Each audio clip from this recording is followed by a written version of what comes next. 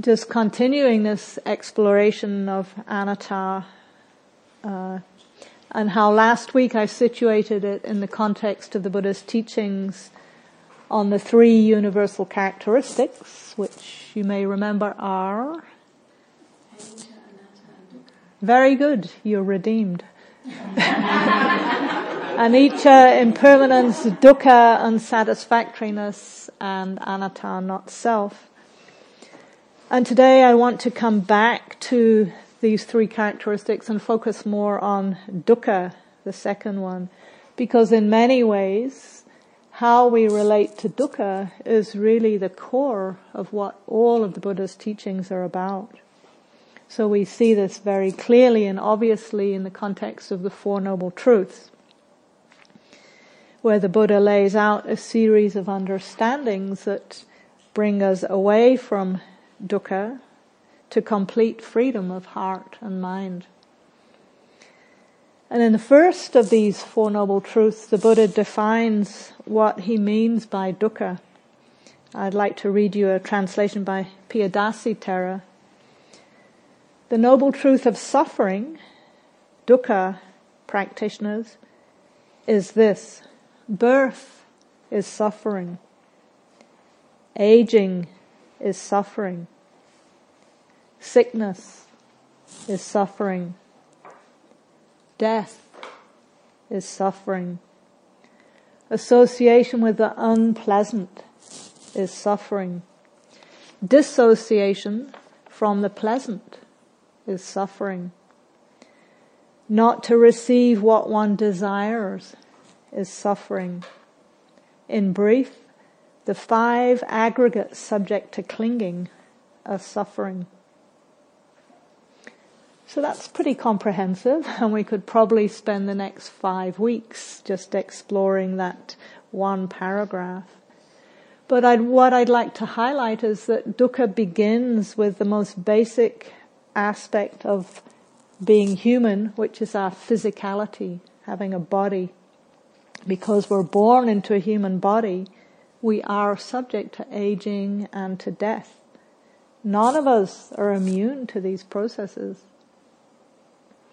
We're born, we're going to get old, we're going to die.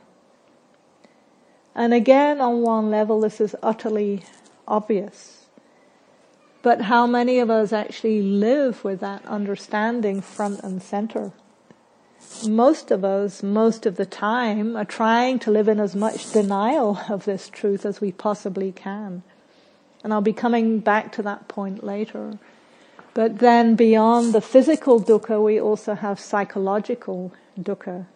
The Buddha pointed out, as well as the stress of having a body, we have the mental and psychological stresses of being in the world. The quote, sorrow, lamentation, pain, distress, and despair that we all are subject to at times, often brought on by not getting what we want, as the sutta says.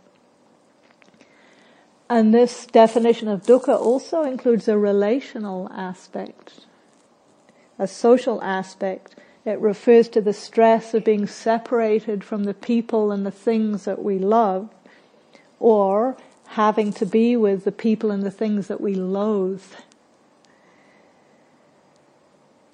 So even if we've somehow managed to so far escape the intensity of illness or accident and other life challenges, I'm pretty sure all of us at times have experienced the relational dukkha of separation from the loved or association with the unloved. So this definition includes, it's pretty comprehensive, and I'd like to read you Bhikkhu Bodhi's framing of it, because it really heightens for me what this noble truth is pointing to. So Bhikkhu Bodhi summarizes it like this. He says, the Buddha starts with what is close at hand, with the suffering inherent in the physical process of life itself. Here, dukkha shows up in the events of birth, aging and death, in our susceptibility to sickness, accidents and injuries, and to hunger and thirst. It appears again in our inner reactions to disagreeable situations and events, in the sorrow, anger, frustration and fear aroused by painful separation, by unpleasant encounters, by the failure to get what we want. Even our pleasures, the Buddha says, are not immune from dukkha. They give us happiness while they last, but they do not last forever. Eventually they must pass away, and when they go, the loss leaves us feeling deprived.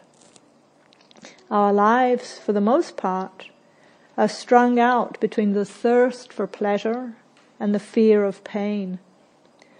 We spend our days running after the one and running away from the other, seldom enjoying the peace of contentment. Real satisfaction seems somehow always out of our grasp, just beyond the next horizon. Then, in the end, we have to die, to give up the identity that we spent our whole life building, to leave behind everything and everyone we love. What's it like to hear the First Noble Truth laid out like this? I don't know about for you, but for me it's pretty sobering when we really start to let that in. And perhaps you're wondering, well, how does this relate to anatta, to not self? Well, there's a clue in the last sentence that Bhikkhu Bodhi gave. Eventually, we have to give up the identity that we spent our whole life building. And there's also a clue in the last statement of the Buddha's definition of dukkha, where he says, in short, the 5 clinging aggregates are dukkha, are stressful. And elsewhere in the teachings, the Buddha defined these, that any form of clinging to experience, any craving for it, any identifying with it or taking it personally, only serves to amplify dukkha, suffering. So clinging and craving and identifying are all ways that we resist our experience. And it's worth learning to recognize our patterns of resistance, because to the extent that we resist what's going on, to that same extent we suffer. So I've shared with some of you on retreat a formula that the US Dharma teacher Shinzen Young put together.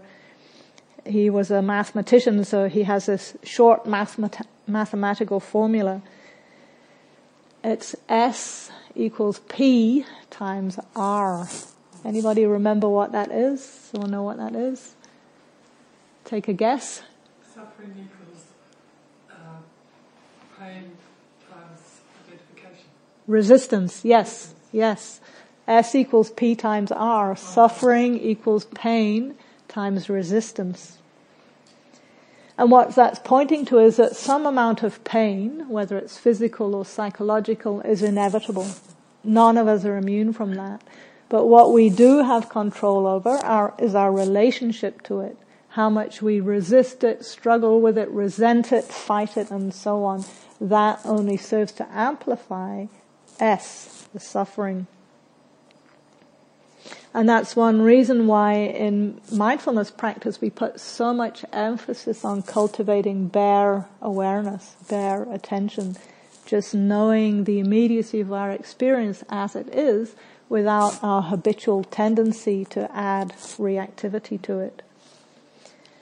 And there's a particular form of reactivity that amplifies the suffering of resistance even more, and Henny actually pointed to it. It's the tendency to identify with our experience, to take it personally, to make it all about me, mine, who I am. So I sometimes reframe Shinzen Young's formula as S equals P times I. Suffering is pain multiplied by identification. Because the more we add a sense of I to any situation, again, the more we suffer. And this is what the Buddha was pointing to when he said, in short, the 5 clinging aggregates are suffering. So what are these 5 clinging aggregates, and how do they fit into this exploration of anatta, of not self? I'll give you the list very briefly now, just to give you some context, but it's a fairly technical and comprehensive teaching, so we'll be coming back to it over the next few weeks. So the first of the 5 is material form, matter, including our own bodies. The second is feeling tone. Those of you who are familiar with Pali, Vedana, feeling tone, knowing whether an experience registers as pleasant, unpleasant, or neutral.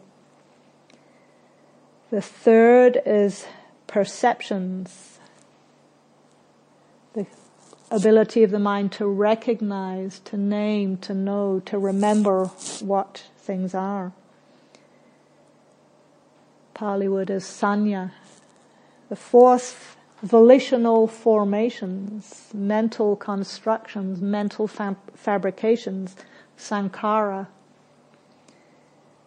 And the fifth is consciousness, vijnana, the consciousness that comes with input at all 6 senses, so consciousness of sights, of sounds, of smells, of tastes, of physical sensations, and of mental activity. Got that? Next. It's a lot. So just to give a little bit of context about the purpose of these teachings, if you remember last week I said vipassana can literally be translated as seeing clearly, seeing distinctly, seeing separately.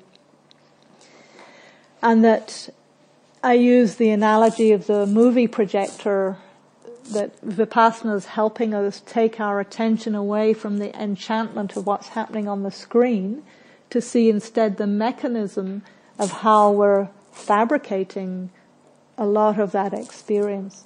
So these 5 aggregates are a way of helping us deconstruct our sense of self by seeing the interplay of these different types of experience coming together to form a sense of me, who I am. So the word aggregate, the Pali word is khandha, and prior to the Buddha, the Pali word khandha had a very ordinary meaning of just heap or bundle or pile. And I think the Buddha here was just saying there are these different heaps of experience that we can see coming together, and the particular heaps that he chose are heaps where we tend to habitually identify with. So, for example, the first one, the body, as many of you were pointing to, we tend to take the body to be who we are. And I'll come back to that soon. But when we don't have mindfulness, when we don't have wisdom, we tend to just see the interplay of these 5 heaps of experience as being a solid, fixed me to whom all of this is happening. And there's a sutta that uses the analogy of a dog being tied to a post. And I'll read it to you. The language is quite complex, but it's pointing to the distinction between bondage that comes when we cling to the aggregates and freedom that comes when we are able to not identify with them. So just let the words wash over you and see what might stick. Suppose a dog on a leash was tethered to a strong post or pillar. Whether walking, standing, sitting, or lying down, it stays right beside that post or pillar. In the same way, an uneducated, ordinary person regards material form like this. This is mine. I am this. This is myself. They regard feeling tone and perception and mental formations and consciousness like this. This is mine. I am this. This is myself. When walking, they walk right beside the 5 clinging aggregates. When standing and sitting and lying down, they lie down right beside the 5 clinging aggregates. So you should regularly check your own mind. For a long time, this mind has been corrupted by greed, hatred, and delusion. Sentient beings are corrupted because the mind is corrupted, and they are purified because the mind is purified. What do you think, practitioners? Is material form permanent or impermanent? Anybody? It's all impermanent. Impermanent, yes. I'm just looking at those 5 aggregates. And I just thought, there's nothing. Yes. And likewise in the sutta, the practitioner said, these are impermanent, Venerable Sir. And the Buddha went on to say, how about feeling, perception, mental formations, consciousness? Are these permanent or impermanent? And again, the answer is impermanent. And the Buddha said, so you should truly see. Seeing this, they understand. There is no return to any state of existence. And that last phrase is an epithet for nibbana, for freedom. So it's this clear seeing of the impermanence of all of the aggregates and of not identifying them as this is me, this is mine, this is myself, that leads to the freedom of nibbana.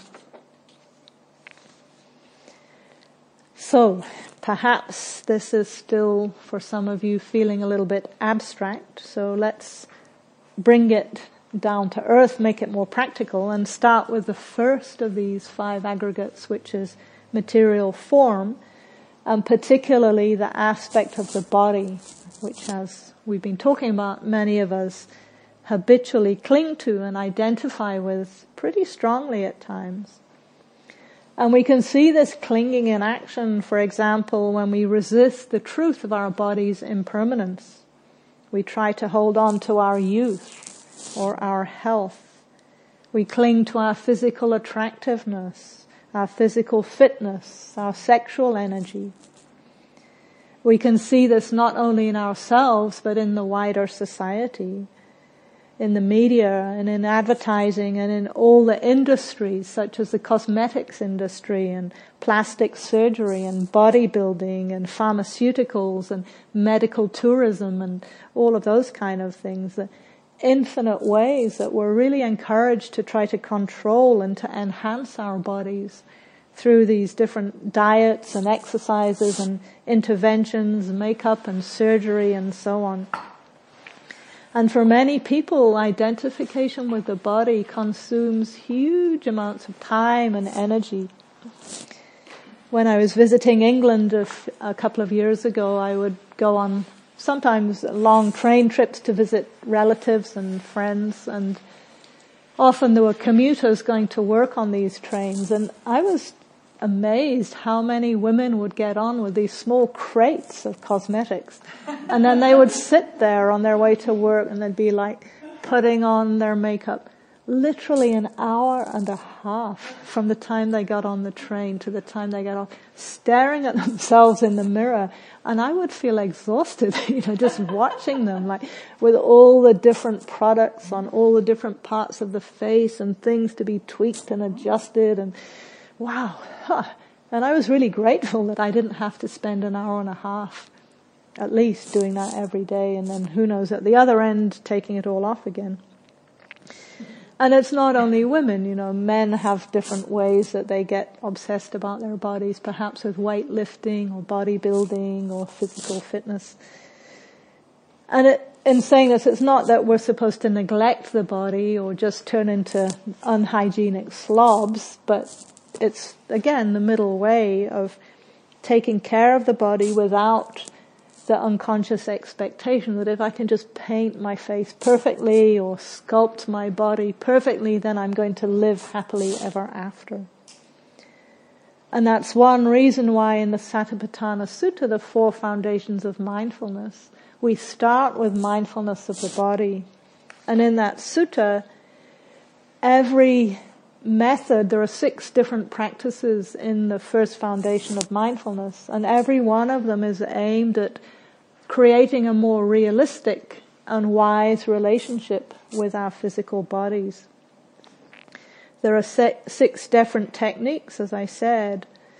So in addition to mindfulness of breathing, which we were practicing earlier, there's mindfulness of the 4 postures: sitting, standing, walking, lying down. There is mindfulness of daily activities, eating, sleeping, urinating, defecating, speaking, staying silent, and so on. Nothing is left out in terms of daily activities. There's mindfulness of the anatomical parts of the body, the 32 parts that were identified. And then there's mindfulness of the elemental nature of the body, qualities of earth and fire and water and wind. And then there's mindfulness of the corpse in decay, which is actually the biggest section, and it's the one that's conveniently ignored in the way that mindfulness is usually presented, in the West at least. So there are these 6 different practices, and after each practice is described, there's a refrain. Some of you might be familiar with the Satipatthana Sutta. This refrain appears 44 times through the course of the whole sutta. It's like the chorus of a song. And in relation to the body, this is what it says. One abides contemplating the nature of arising in the body. One abides contemplating the nature of passing away in the body. One abides contemplating the nature of both arising and passing away in the body. Mindfulness that, quote, there is a body, end quote, is established in one to the extent necessary for bare knowledge and continuous mindfulness. And one abides independent, not clinging to anything in the world. This is how, in regard to the body, one abides, contemplating the body. So for our purposes, we see impermanence, the arising and passing away of phenomena known through the body, and the non-identification, the non-clinging, abiding independent.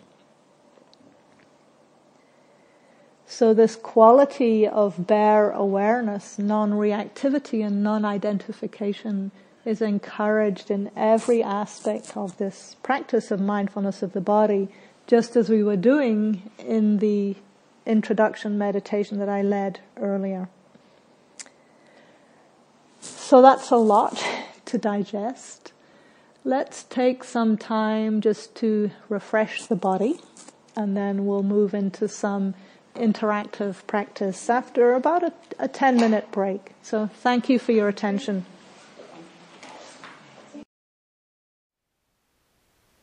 Thank you for listening. To learn how you can support the teachers and Dharma Seed, please visit dharmaseed.org/donate.